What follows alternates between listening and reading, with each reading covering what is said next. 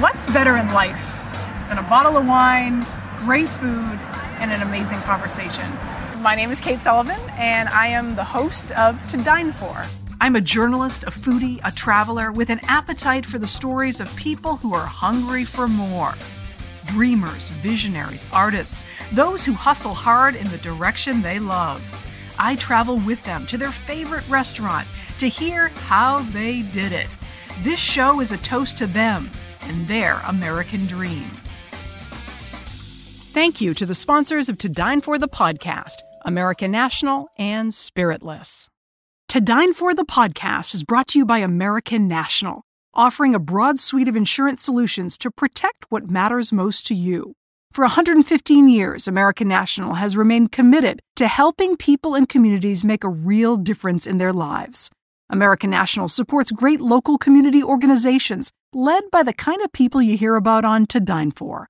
People who are inspired to make a difference and inspire others in return. American National's philosophy is helping where it's needed helps us all. For a description of the American National companies, the products they write, and the states in which they're licensed, visit americannational.com/dine. Spiritless supports the conscientious cocktailer who wants to live fully but drink differently. Their signature Kentucky 74 is a distilled, non-alcoholic spirit for your favorite bourbon cocktails. It's 0 alcohol, 0 guilt, and just 15 calories per serving. Whether you go completely spiritless or go halvesies with a foolproof bourbon to lower the ABV in your cocktail, you can get your bottle today at spiritless.com. Use promo code TODINEFOR to get free shipping. Welcome to Dine For the podcast, where we meet the world's most innovative and creative minds at their favorite restaurant. On today's episode is Natalie Guo, creator of Off Their Plate. I only saw the opportunity to help. I didn't criticize the idea. I didn't think about, well, what if this didn't become 280 people at some point? I didn't start with that ambition. I started simply with the idea that if I can help one person, that's a pretty good thing for me for that day. Natalie Guo was born in China, raised in Sweden, and now calls Boston home. She is currently a medical student at Harvard Medical School. And at the beginning of the pandemic, she saw firsthand how devastating the toll on first-line healthcare workers really was. So she had an idea. With so many restaurant workers out of work and so many healthcare workers needing warm meals, why not bring the two together? In less than 48 hours, her idea was born. Off Their Plate is a nonprofit organization that employs restaurants to cook meals and deliver them to hospitals and urgent care centers. That idea is now in cities all over the country, harnessing more than 220 volunteer workers. The concept has now morphed into helping natural disasters and other areas in need, just like we're seeing in Texas. Natalie explains how the idea came to be and how it is fueling her own vision for her career, and what can be learned from her story to help anyone else creating something out of nothing. Please enjoy my interview with Natalie Guo. Natalie, thanks so much for joining me on To Dine For the podcast. It's wonderful to see you. It's so nice to be on. I wish we could be at a restaurant together. Oh, wouldn't that be amazing? So tell me, where are you coming from and where would you take me in terms of your favorite restaurant?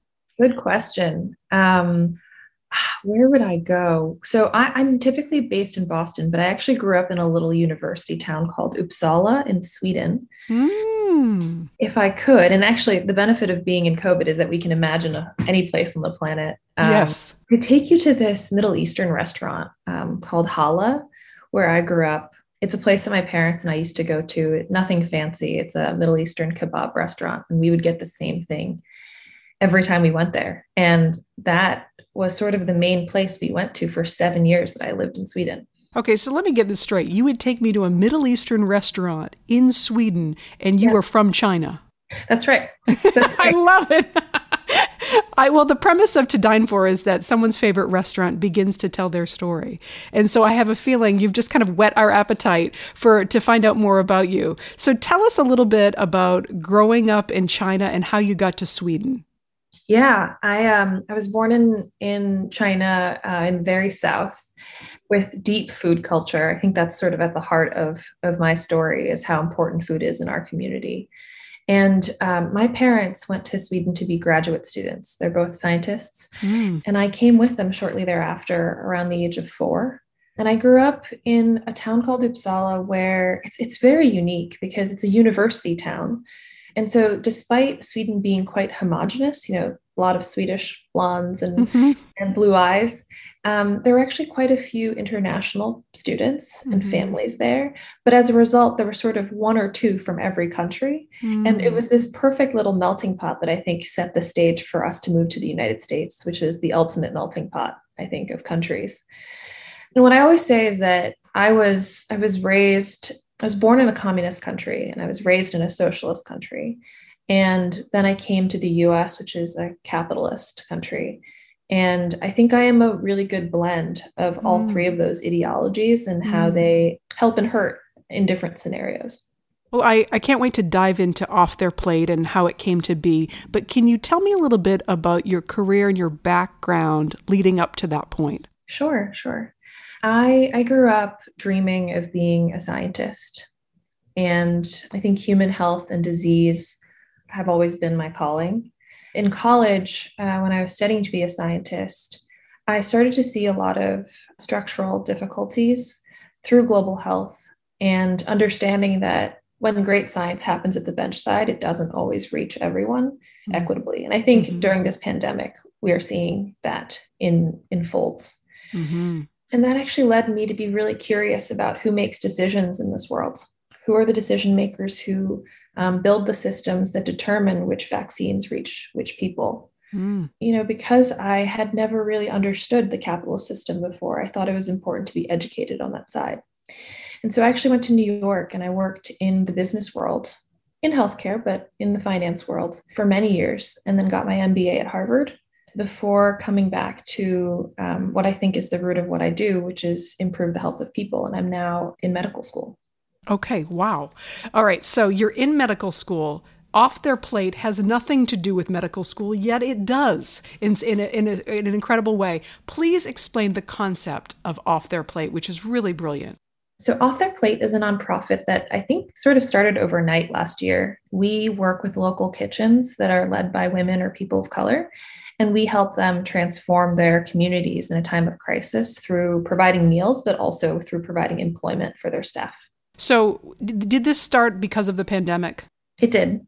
The story of great entrepreneurs is about identifying a problem and then finding a solution in its most basic form. And I feel like when COVID hit, you had all of these restaurants who wanted to keep their workers employed. They were, doing everything they could to keep their restaurants afloat. Meanwhile, you had all of these healthcare workers in hospitals around the country who were working around the clock because they had to, and they needed to eat.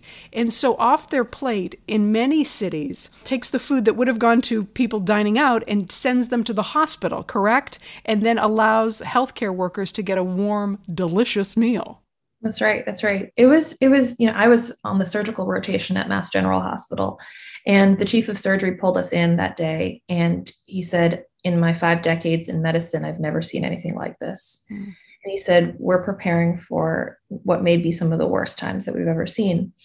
And just taking us back, it was so uncertain at the time. Right. COVID has been horrible. And I think people had visions that it would be 10 times as horrible or 10 times better, or we just didn't know. Right. That uncertainty brings so much fear. And taking us back to that time, hospitals were shutting down cafeterias. Meanwhile, all the places where you would usually get a meal around a hospital were also forced to shut down. Mm-hmm. And so hospitals became these sort of food deserts in the cities where COVID was really hitting. At the same time, we were asking nurses, hospital staff, people who had families at home to subject themselves to the virus at the hospital. They couldn't really grocery shop because that was subjecting the community to that risk. Right. And then they had to feed their kids at home. There was just so much burden being piled on a select group of people. And this whole thing wouldn't have worked without the third piece, which is people who were at home who wanted to help. That's the whole reason why Off Their Plate worked, is that there were people who were working professional jobs who had a stable income, and they said, I want to help restaurants, I want to help restaurant workers, and I want to help the hospital workers who are risking their lives for us. So where did you have this idea, where do you begin? On paper, it sounds very simple and sounds really well aligned, but the logistics of making it happen, where did you begin, Natalie? Yeah, the first thing was, this was an idea that sort of popped in my head over breakfast. I was listening to a podcast about the millions of restaurant workers whose livelihoods were on the line. And to many of us, shutting restaurants is an inconvenience. Oh, we can't eat out, something that we love. For millions of people, it is the way they feed their families. Yes. And so when I heard that, I thought about this situation, whether we could build this pipeline from donors to restaurant workers to hospitals. And I think this is where my business education comes in. I couldn't go and execute that without hearing from the community about whether that was needed. And so the first thing I did was I reached out to restaurateurs, chefs in the community, to see if this was actually something that would help them. And also to reach out to hospital workers to hear whether that is something that they actually needed or it was an additional nuisance. Because the last thing you want to do is build something that people don't need. And the answer, I imagine, was a resounding yes on both fronts. That's right. We had two chefs sign on for the pilot overnight.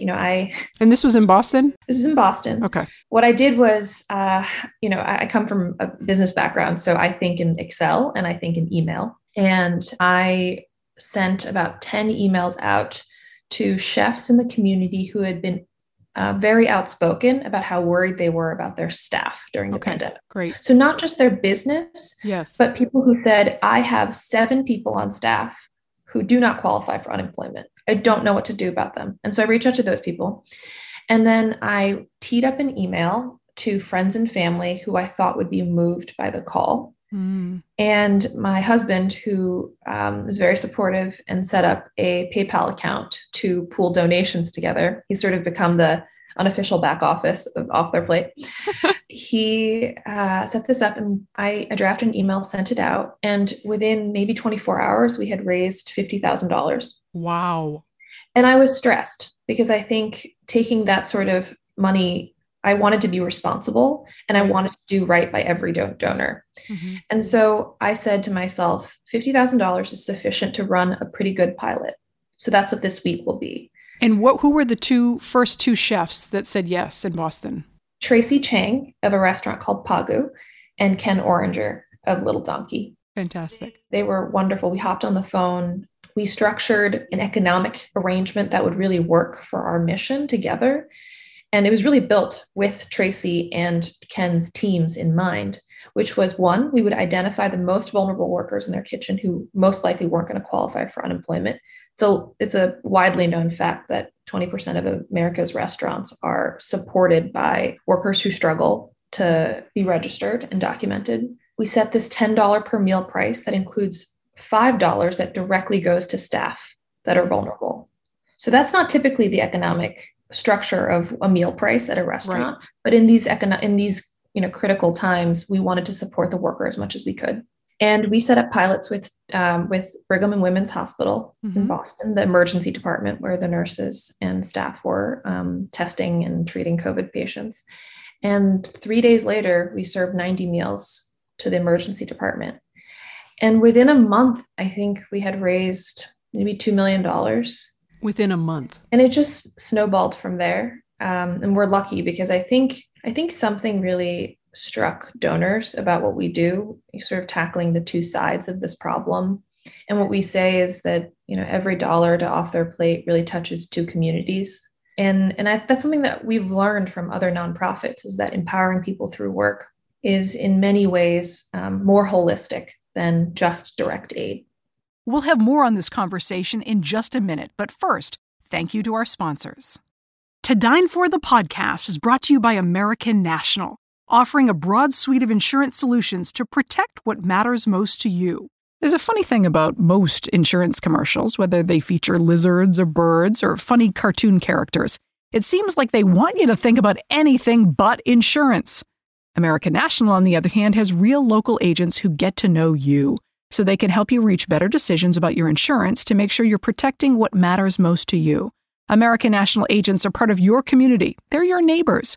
So whether it's solutions for your home, your small business, your farm, or your life, you can count on your local American National agent to make sure you get the discounts you deserve and the protection you need without paying for extras you don't. With American National, you get an ally, not just a web page. For a description of the American National companies, the products they write, and the states in which they're licensed, visit americannational.com/dine. If you're like me, there are times when you want to feel like you're having a fancy cocktail, but you don't actually want the alcohol. So I love Kentucky 74 from Spiritless. It's a distilled, non-alcoholic spirit for your favorite bourbon cocktails, but with just 15 calories per serving and none of the guilt. You can pre-order your bottle today at spiritless.com. Use the promo code TODINEFOR to get free shipping. Now back to our conversation. So $10 a meal, $5 goes to the restaurant, $5 goes directly to the workers, correct? Yes. You started in Boston. Where are you now? We expanded to 9 cities. And so New York and San Francisco, Seattle, Los Angeles, Chicago, Pittsburgh, and Philadelphia. And we're constantly getting requests to be in other cities. We're actually currently in Dallas as well because of the recent outages. Mm-hmm. And what I love about our organization is we're quite nimble. And so Dallas unfolded over the course of 2-3 days. I'm actually in Dallas right now. Unfolded over the course of 2-3 days. And we were able to partner with a women's shelter that takes in women who are domestic abuse victims and feed them hot meals all week. As hospitals started to see a turning tide in the first wave of COVID, we started seeing a ton of food insecurity in the community. And we asked ourselves, is this our place? And what's amazing about our organization is that we're small enough, meaning, food insecurity is a $1 trillion problem. And the restaurant industry is a multi-billion-dollar problem. We're a drop in that bucket. Mm-hmm. But because of that, we can be nimble, we can be flexible, we can respond to more urgent needs. And when we saw the hospitals were doing better, we started to pivot to serving the food insecurity that was out in the community. And that was welcomed by hospitals. And so we've been doing that for the last half year, is serving shelters and people who are in line for hot meals. And it's been sort of a second calling for us. Natalie, are you still in medical school? How are you managing doing the off their plate and still being in medical school? I am. It's one thing that's sort of unique about our organization. We're not super open about it, but we're 100% volunteer run. Mm-hmm. And our mission is to actually become a new model of civic engagement for our generation, where professionals and creatives and engineers have day jobs and their careers, but give 10% of their time or more or less to a cause they care about. And it can be off their plate or it can be another organization. Mm-hmm. We are an organization top down where every single person is bringing their skills and lending their skills, not just a donation of time or a financial donation, but really our skills and our network to doing this together. And, that's why we ended up raising $8 million last year. And the reason is because of this group of people, bringing their networks, their firms, their professional contacts who all want to do the work together. How many volunteers are we talking? We were at about 280 in 2020. So 200, you grew this from last March to 280 volunteers. That's and right. You are all volunteer run. Yes. And it allows 100% of donations to us to go only to the cause. So, I at one point, I almost called this podcast a fork in the road because I really felt like every great story of innovation is about something that happens that causes you to take a fork in the road. And here you are, right, in medical school. The pandemic hits, you're eating breakfast, and all of a sudden this idea hits you and you act on it. And you act on it in such a way that in 24 hours, it's not an idea, it's actually action. What has this meant to you personally to go on this journey? It's funny you say that because when I first had this idea, I looked to my husband and I started talking and chattering about it. And that fork in the road really did appear. I could do nothing. And this could be an idea that I, talk to my husband about, or I could do it and just see. And I think that interestingly, because it's not in a space that I have a lot of experience, I only saw the opportunity to help. I didn't criticize the idea. I didn't think about, well, what if this didn't become 280 people at some point? I didn't start with that ambition. I started simply with the idea that if I can help one person, that's a pretty good thing for me for that day. Mm. Some people would look at that as naive and, Mhm. you didn't know what you didn't know. But I often think sometimes that's a superpower because that allows you to and propels you forward. You're really benevolence is leading you forward. And then you're kind of like, I'll figure it out along the way. Right? 100% agree with that. I think that at every step, we ask ourselves, are we helping people? And our goal is to do that. Our goal is not to become the largest organization. It's not to become the most famous organization in the space. It is to do good work. And as long as we're impacting a community, a place, that's good for us. Mm-hmm. And I think that, that fork in the road, I think people being more naive sometimes can be helpful in that way. Obviously, you have to get educated through the process and learn about the communities and from the communities. But I think not telling yourself no. In some ways, I'm really curious to find out what was the hardest part since you walked into something where you didn't know a lot about how to tackle it. What was the most difficult part of the past year? Did you have a hard time getting the funding? Was it getting into the hospitals? It doesn't sound like talking to the chefs or getting them on board was difficult. So what was the pain point? There were sort of two types of challenges. The first challenge, which I think you're talking about, is sort of the business building and logistical challenges that came up. And one example of one is I started out scheduling every meal in Boston, and it would take me 6 to 7 hours just to schedule 1,000 meals because between the hospitals and the restaurant schedules and which shift and contact person, it's actually quite a lift to kind of perfectly match that. With the amount of funding we had raised, we came up to a point where we had to serve 10,000 meals in that week. And so 7 hours to schedule 1,000 meals, 10,000 was going to be a bit of a challenge for this person. And you're in medical school. I keep saying that, but you've got an entirely different job on your plate, right? You talk about having a lot on your plate, right? And so, one way to tackle this problem was to bring more people on, which we did, but it's actually an algorithmic problem. And so an engineer was brought into the team named Andrew, who works at a tech company in his day job, who built an algorithm over the course of several days that ended up scheduling 40,000 meals in Boston in less than 3 seconds. Amazing. Incredible. And so tackling logistical challenges in business building has been all about bringing the right people in to lend those skills at that time to take us to that next level. The other types of problems that have been difficult are more identity related and critically looking at our work and evaluating that. And I see as my role at the head of the organization to internalize all the criticism that I could foresee, not because there's a PR angle, not because I'm worried about that, but because those critical perspectives will help us do our work better. And so one example is, the idea of empowering people through work, that inherently has a built-in capitalist undertone to it. Mm-hmm. That we empower people through work and that people find worth and dignity in their work. Mm-hmm. And when I hear that, and I've heard that in conversations with incredible people in the aid industry, I don't say, wow, that's counter to our work, or like, we can't have a capitalist tone, but it informs how I think about our work, that consciously in a time of crisis, when people are struggling to feed their families, that is something I'm willing to take on. Mm. But it's important to kind of to hear those perspectives. And so the challenges around identity, mission, and whether we're doing our work in the most conscious way possible, those are some of the bigger, I think, challenges that people don't often talk about. I think entrepreneurs typically have to be out there saying, it's so clear what my mission is. It's so clear what my role in the world is. And that can't waver. But in fact, it should waver. The world changes.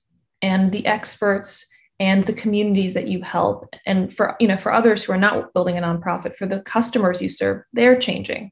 Not enough people talk about what you just said. I think it's such an important point.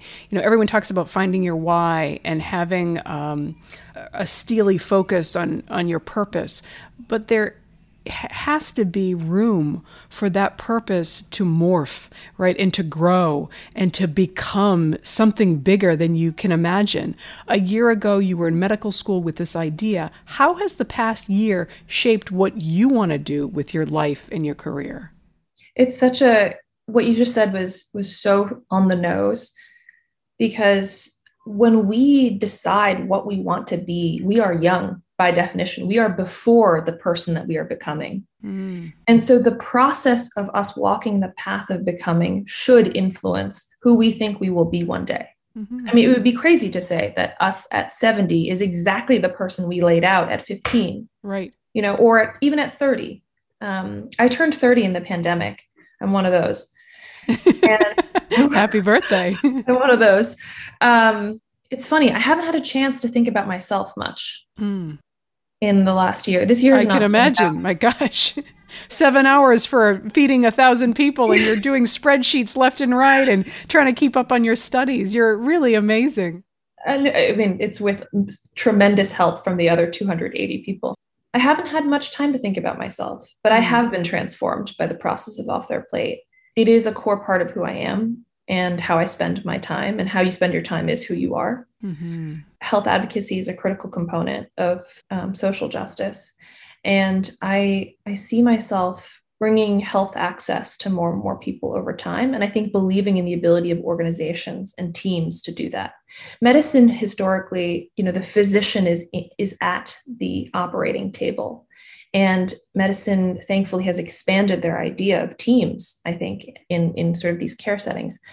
But Off Their Plate has helped me see what 200 people, loosely connected, strangers really, only connected by our work, can do for a population. And that's really moving me right now. And so if you ask me, in 10 years, would I be in a doctor's office, or would I be working in this way with an organization? I would say the latter. I asked you about the pain points and what has been so difficult of this organization that you've created, you seemingly overnight.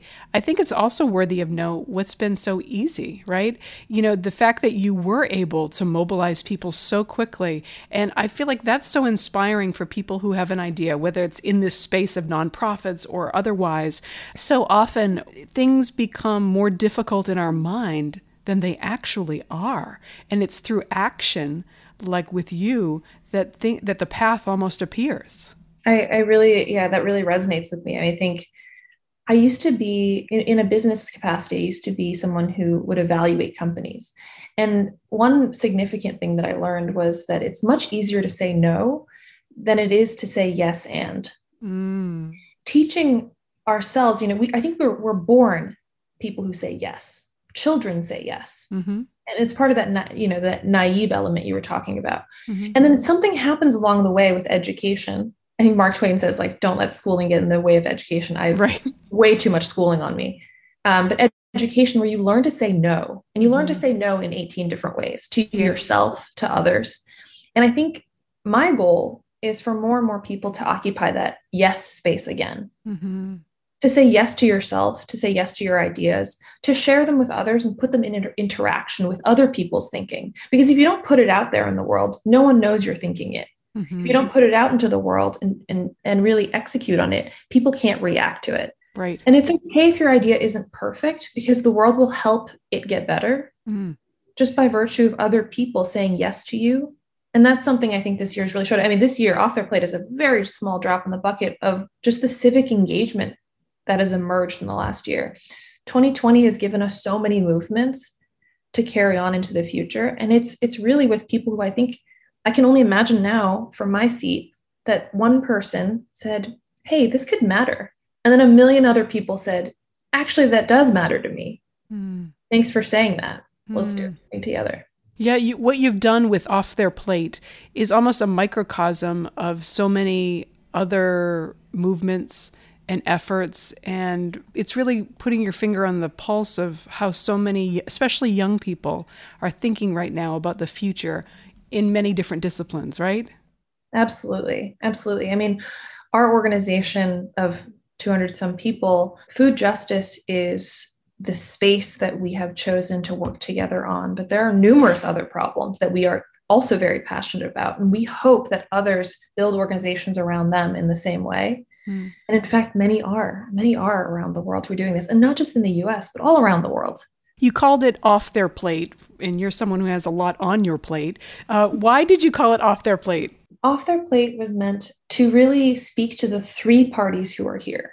The donor community that's at home, taking something off the plate of two communities who are out there at the front lines for us. Mm. And I think without the off their plate component, you can't make it work. The restaurant workers are struggling on their own, and the hospital workers are on the front lines risking their lives because that's their livelihood also. Mm-hmm. And off their plate really has this communal feeling of, let me help you take something off your plate so you can do it for someone else as well. There's a pay it forward element.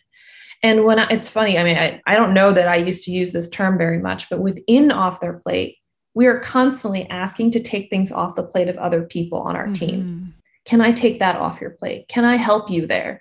And I think this attitude of help propagating through the community is just a really nice feeling in a global pandemic. Natalie, it's been such a joy to talk to you today and hear a little bit about Off Their Plate. Your story is incredible. The organization, how can we support you, and how can we find out more about Off Their Plate? Visit us on our website, offtheirplate.org, and you can either donate or join us with your skills.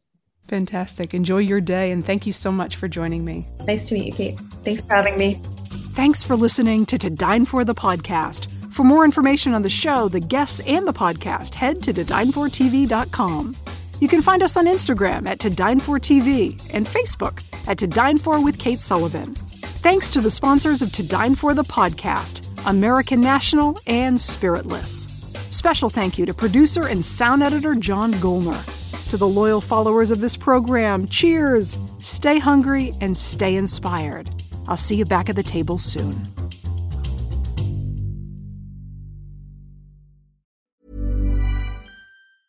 Planning for your next trip?